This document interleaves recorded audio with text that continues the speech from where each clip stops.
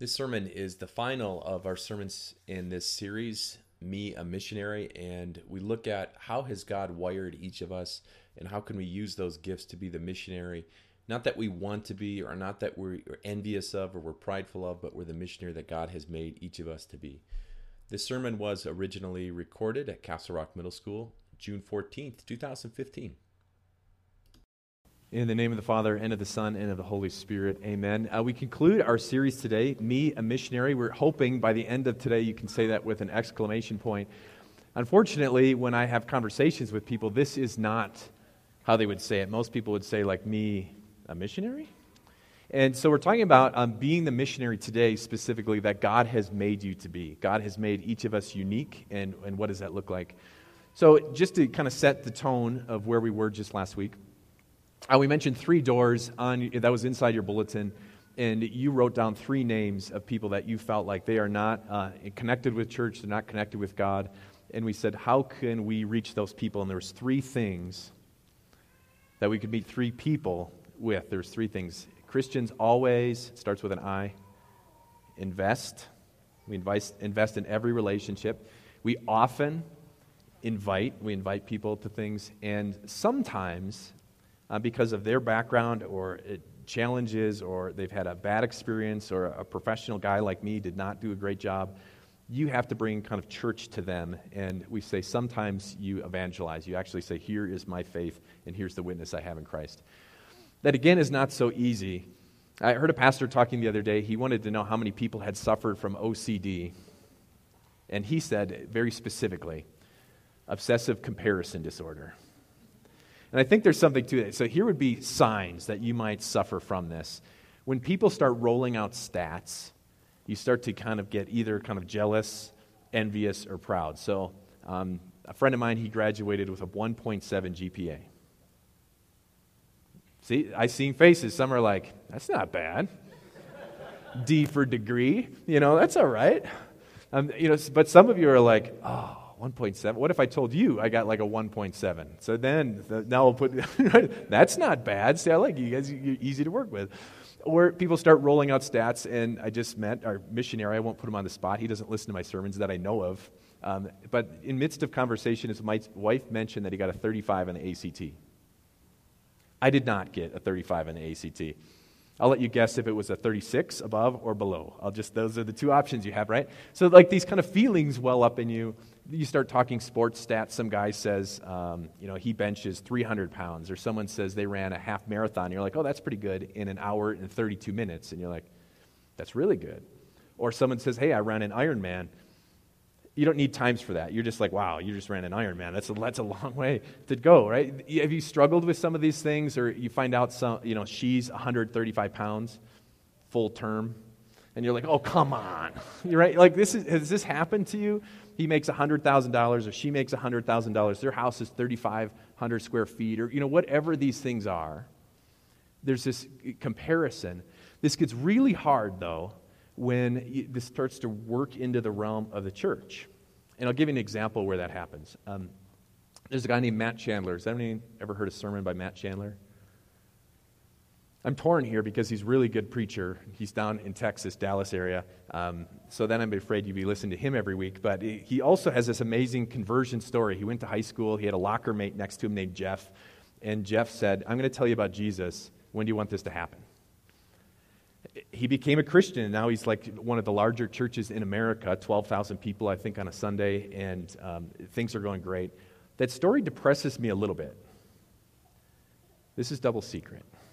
Not that I'm mad that Matt is a Christian. That's a positive thing, right? But it's hard to think that who has the boldness just to like go to your locker mate in high school and just say, hey, I'm going to tell you about Jesus. You just let me know when, because it's going to happen. I mean, can you imagine doing that at work? You're hanging out playing tennis with somebody, and you're like, hey, you want to serve first or me? And by the way, I'm going to talk to you about Jesus by the end of the set. Can you imagine that? So it depresses me a little bit, and maybe you've experienced that. You see that we're talking about being a missionary, and if you're an extrovert, you're like, yeah, this is what we should be doing. Like, why aren't more people handing out invite cards? Why aren't more people inviting their friends? Why aren't more people like witnessing, and how easily they do that? Or maybe you're on the other side, and you think, how in the world do they invite their friends like that? Or you hear someone who just knows all the Bible passages, and they just talk, and they have such an easy way to talk about Jesus. You're not the first person to kind of struggle with this, and we're not the first church that kind of struggles with these, I'll just say, obsessive comparison disorder. It happened 2,000 years ago, and I think this is the section we're going to want to look at. In the book of Corinthians, the Apostle Paul starts this church, all kinds of gifts, very talented people. And in the midst of that, though, people started to compare their own gifts that God had given them and the gifts that other people had, and people felt a little bit envious, and there's other people that felt a little bit proud. So this is the cure, the section we're going to look at today. It's a longer section. I just listened to a thing on how to do presentations, and it said the average PowerPoint slide has 40 words on it, and their goal was you should try and go at least 10 slides without words on it. So I'm going to just go back here. This is slides 1 through 9. And there's slide 10. Okay. So Paul writes to this group of Christians. So he starts the church. He's the greatest missionary of all time. And he comes in and he writes this letter to them. He says, just as the body, though one has many parts, but all of it has many parts form one body, so it is with Christ. For we were all baptized in one Spirit, so as to form one body, whether Jews or Gentiles, slaves or free, and we were all given one Spirit to drink. Even so, the body is not made up of one part, but of many. This is not all that difficult, is it? Like when you go to the movie theater, you buy how many tickets for the movie? One. I mean, it feels like a lot, but you're buying one ticket, right? And then you have multiple parts. Lever 2000, where all scientific evidence comes from, says we have 2,000 parts. So we have like one body, many parts. This is not super deep concept I think we're wrestling with. Okay, so he says the same thing is true in the church of God. So as these people are struggling and wrestling with things, he says there's something you have to keep in mind. There's all kinds of different people. And just as we talked about the last couple weeks, people are different that you're witnessing to. We said they got all kinds of backgrounds. They've got all kinds of history with church or no history with church. The people that are right here are all unique and all different. And the only cure the Apostle Paul says there is to try and solve this is look to his scriptures. He continues as we go to the next step. So imagine how weird this is. And when I should have saved this for when we had the kids in here. How weird would it be, as I tried to explain, that actually that picture looked normal with all eyes on it? Did anyone else discover that? I should have gone with ears. That would have thrown the kids off. You can imagine how weird it would be, though, if a person was just like one part. Like, imagine the person next to you, here's a drill, is just a giant eyeball. Like, how big would the vein parts be? Would they be like this big? That's like a garden hose of red going through the eyeball. What happens if the person next to you is a giant foot? How many of you are uncomfortable right now because you're picturing a giant foot next to you? Right? Yeah. Right. So this does not make sense. Now imagine if Cale, as he's playing drums or something, was a giant belly button. Right? Would he be an innie or an outie? That's ridiculous. I mean, that doesn't make sense. Of course he's an outie. So you can imagine, and what we're talking about is that people have different gifts. Now, this is kind of the role that I grew up. When I first got out in the ministry, I could not understand. I'm 26, 25. I was a mature 25, so it was practically 26. But I was immature enough to think, why don't people think like I think, and why aren't people like me? Do you ever feel that way, like when you get your first job? And you're like, why aren't people wired just like I'm wired? Like if you're an on-time person, you're like, why would anyone not be on time?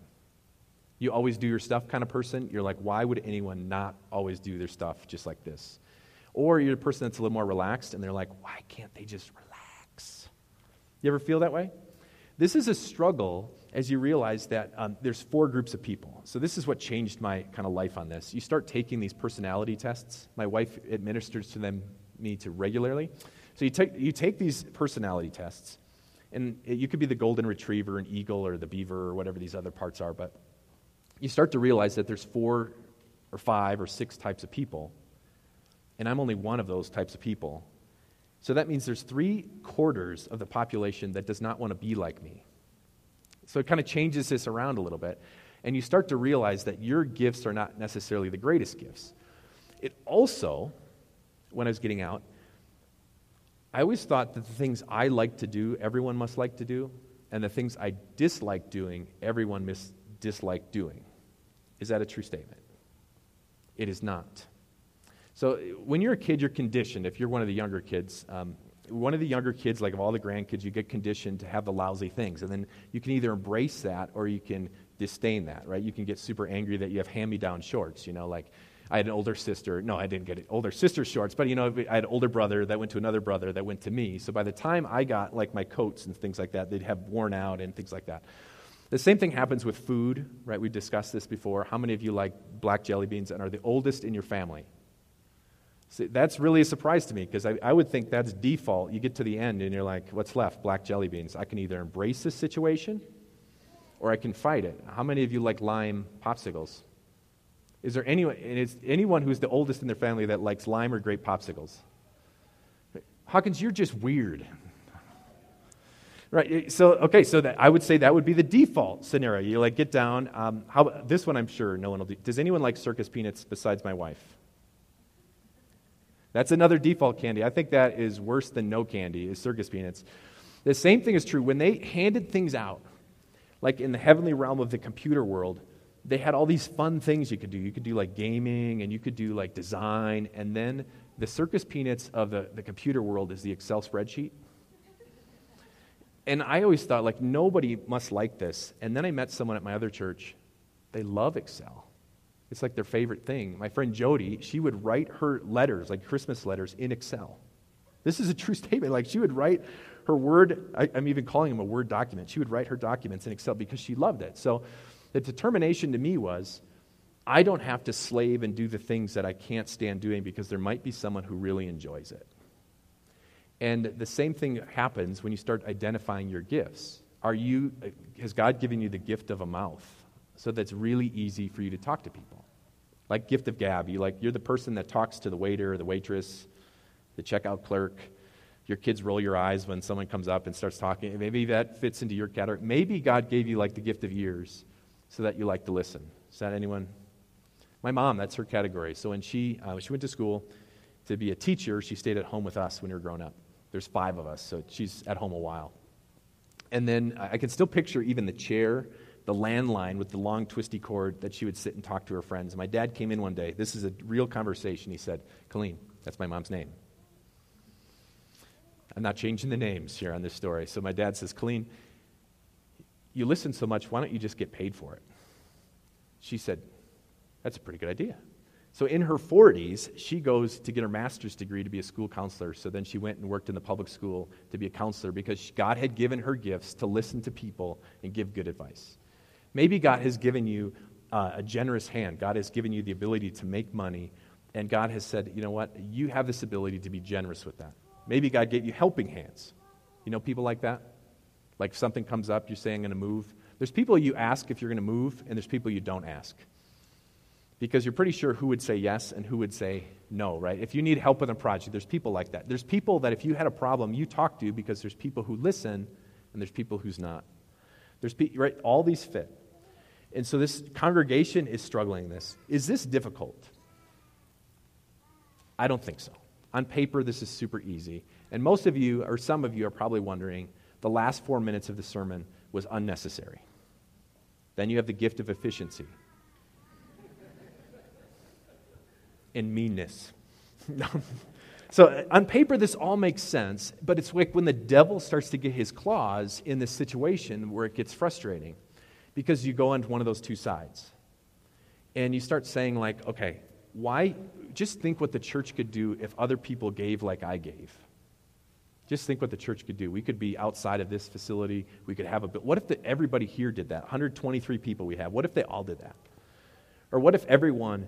just 123 people we got together and said, I'm going to invite my friends to church. If just 10% of those people did that, we'd have another 10 people here at church next week. Why aren't people doing that? Or maybe you slide on the other side. And you wonder, how can that person be bold enough to share their Facebook posts? How can that person like the church on Facebook? I'm a little nervous about that. How does that person talk about their faith?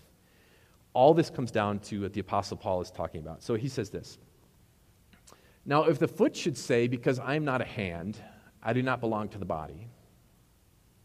It would not for that reason stop being part of the body. And if the ear should say, because I'm not an eye, I do not belong to the body, it would not for that reason stop being part of the body. If the whole body were an eye, where would the sense of hearing be? If the whole body were an ear, where would the sense of smell be? But in fact, God has placed the parts in the body, every one of them, just as he wanted them to be. If they were all one part, where would the body be? As it is, there are many parts, but one body. So this is a parable, again, probably a little bit more for the kids, the parable of the foot. You guys are ready. I was going to put a picture on the foot, and I actually got grossed out looking for pictures of feet on the internet, and I said, I got to stop. So the parable of the foot, as you can imagine, there's like these 5 toes that are all lined up, and they're having fun on the beach, and everything's going great. And then suddenly they say, hey, things would be better if we kind of lined up in order. We'd be more efficient. So then the toes start lining up, and you got like the big toe, and then for some people the next longer toe, then the next toe, and it got all the way down the pinky toe. Everything's going great. And the big toe starts to get this idea that like, hey, I'm kind of big. I'm strong. I'm kind of a better toe. It goes all the way down the line, and then the little toe is kind of looking at all the other toes. And you know how the little toe feels, right? She's like, the big toe, man, he gets things done. He's going to the market. Middle toe, the big toe's got such a great job. She could stay at home. She doesn't have to go anywhere. The middle toe, cooking roast beef. I mean, look at all this, right? And the second toe is so disciplined that it's on a fast. It's vegetarian. It won't even eat roast beef. It doesn't even eat it. And here's the little toe. How do you think the little toe feels? Yeah, it picks up its little toe suitcase and goes wee all the way home. It sounds like a kid's story, right? But it's not all that far from, I think, the feelings that we feel as Christians when you start looking at the gifts that other people have. It's not all that far from the feelings when you say, like, what can I do to have an influence? Do you feel important to the mission of this church? Do you feel like you matter? When I meet with people, this is probably one of the number one things that they struggle with. They say they get going to church, they understand Bible study. They're like, personal witness to me is really hard. Do you feel like you're important? Do you matter to the church? Do you matter? Like if you left, would it affect this church at all? God is imploring you through his word to say it does not matter. Maybe there are a couple people that you feel like you get everything done. I would say you've got to be real careful with that. Maybe it feels like you're the only one who does something. You're the only one who pulls the trailer. You're the only ones who set things up. You're the only one who keeps things together. You ever feel like that? Maybe that's how you feel, and God says you got to be real careful with that. Or maybe you're the one that says it would not matter if I didn't show up ever again. Charles Spurgeon, I think I have a picture of Charles Spurgeon. Do you recognize Charles Spurgeon? This is Teen Wolf when he's 50 years old. Charles Spurgeon was one of the greatest preachers of all time. I mean, this is like legendary. When you talk about greatest preachers on the whole history of the whole earth, Charles Spurgeon is on the one. He was in London, and he would pack the tabernacle there in London week in, week out for 38 years. And he got so good that preachers, like even in the U.S., would go and see him because they're like, what is happening? And the story goes like this. They say that Charles would take him to the basement, and they'd go all the way down to the depths of the tabernacle in London. And he'd open up this door, and there'd be like 12 or so people with nameless faces that would be praying. And his words were, if I'll say exact quote, his words were this: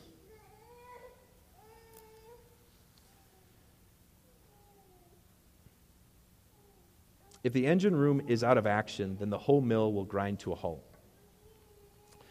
His words are this: without these people praying, who is more important? The preacher guy who's so famous, or the people praying that his message reaches hearts, that it changes people that come and say, I want to hear that message? Who's more important? Can you actually say? I don't know where you sit or what gifts God has given you, but let me just talk for a minute about introverts.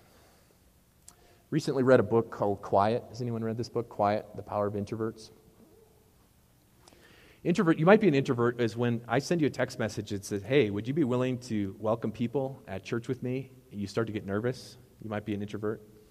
You might be introverted if, like, when someone new is walking towards you and you're trying to figure out, like, how you can get out of this conversation.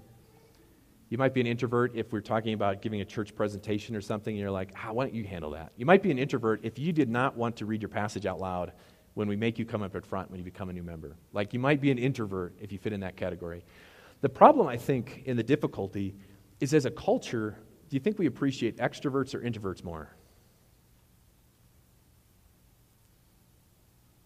You watch classic movies like Any Given Sunday, and Al Pacino comes up, right? And he gives the motivational hugs. That's how it goes down, right?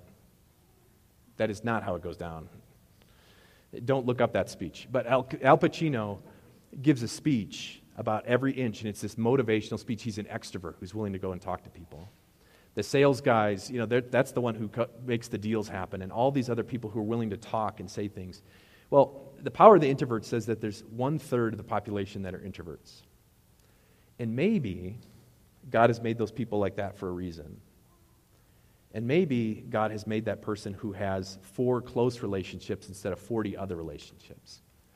And maybe these are the people who can say, you know what, I can't do those extroverted things, but maybe I can just pray that God works through you. Maybe I can just build this 1 relationship or 2 relationships or 3 relationships. And when that person finally talks, I bet their friends listen. Who's more important, the preacher guy or the people praying in the background? Paul's point, and this is how we'll finish it up today. Paul's point, and the point that God is making for you, is that you matter. And I think to look any farther for proof, all you have to do is look at what Jesus is willing to do for you. Jesus says, I'm willing to come here, and I'm not going to compare myself to you. Jesus doesn't get here and roll. He's perfect, and you never hear him say that to his disciples. He says, I'll take my perfection, and I'll put it on the line for you, so that you can stand before God. And if someone would make a comparison, you don't have to shriek down because Jesus has taken all your sins away with a perfect life and a perfect death to say, this is who you are. God has made you unique. God has made you special. God has made you so that the body of the parts all fit together, which brings us to our final point. 2 takeaways on the body of Christ. Number 1, know your part. I just heard someone else say, know your lane. Don't try and be what you're not.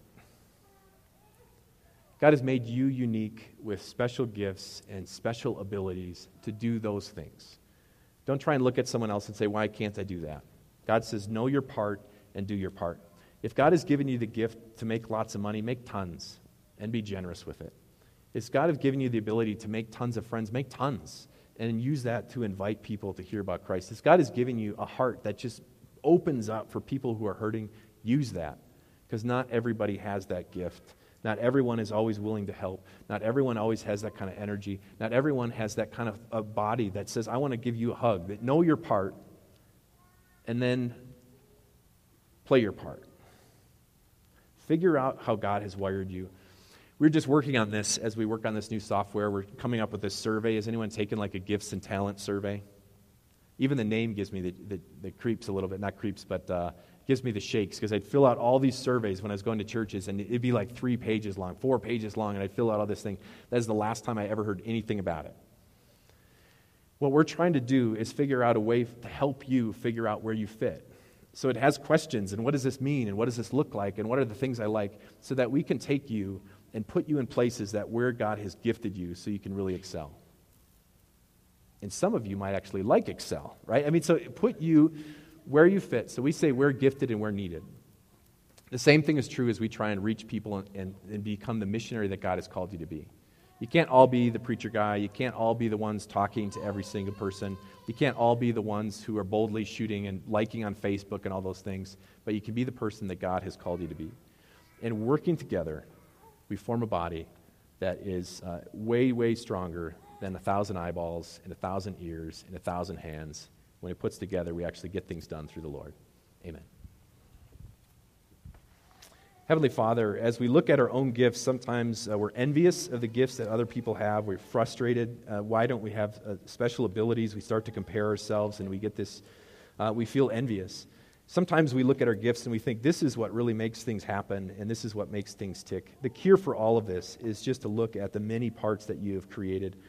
Make us a missionary. We are missionaries, not because we're all ones who will knock on doors, but we're missionaries because you have made us unique. You've given us a part to play, help us with joy to play out that part as we try and leverage this for the mission of the gospel. Amen.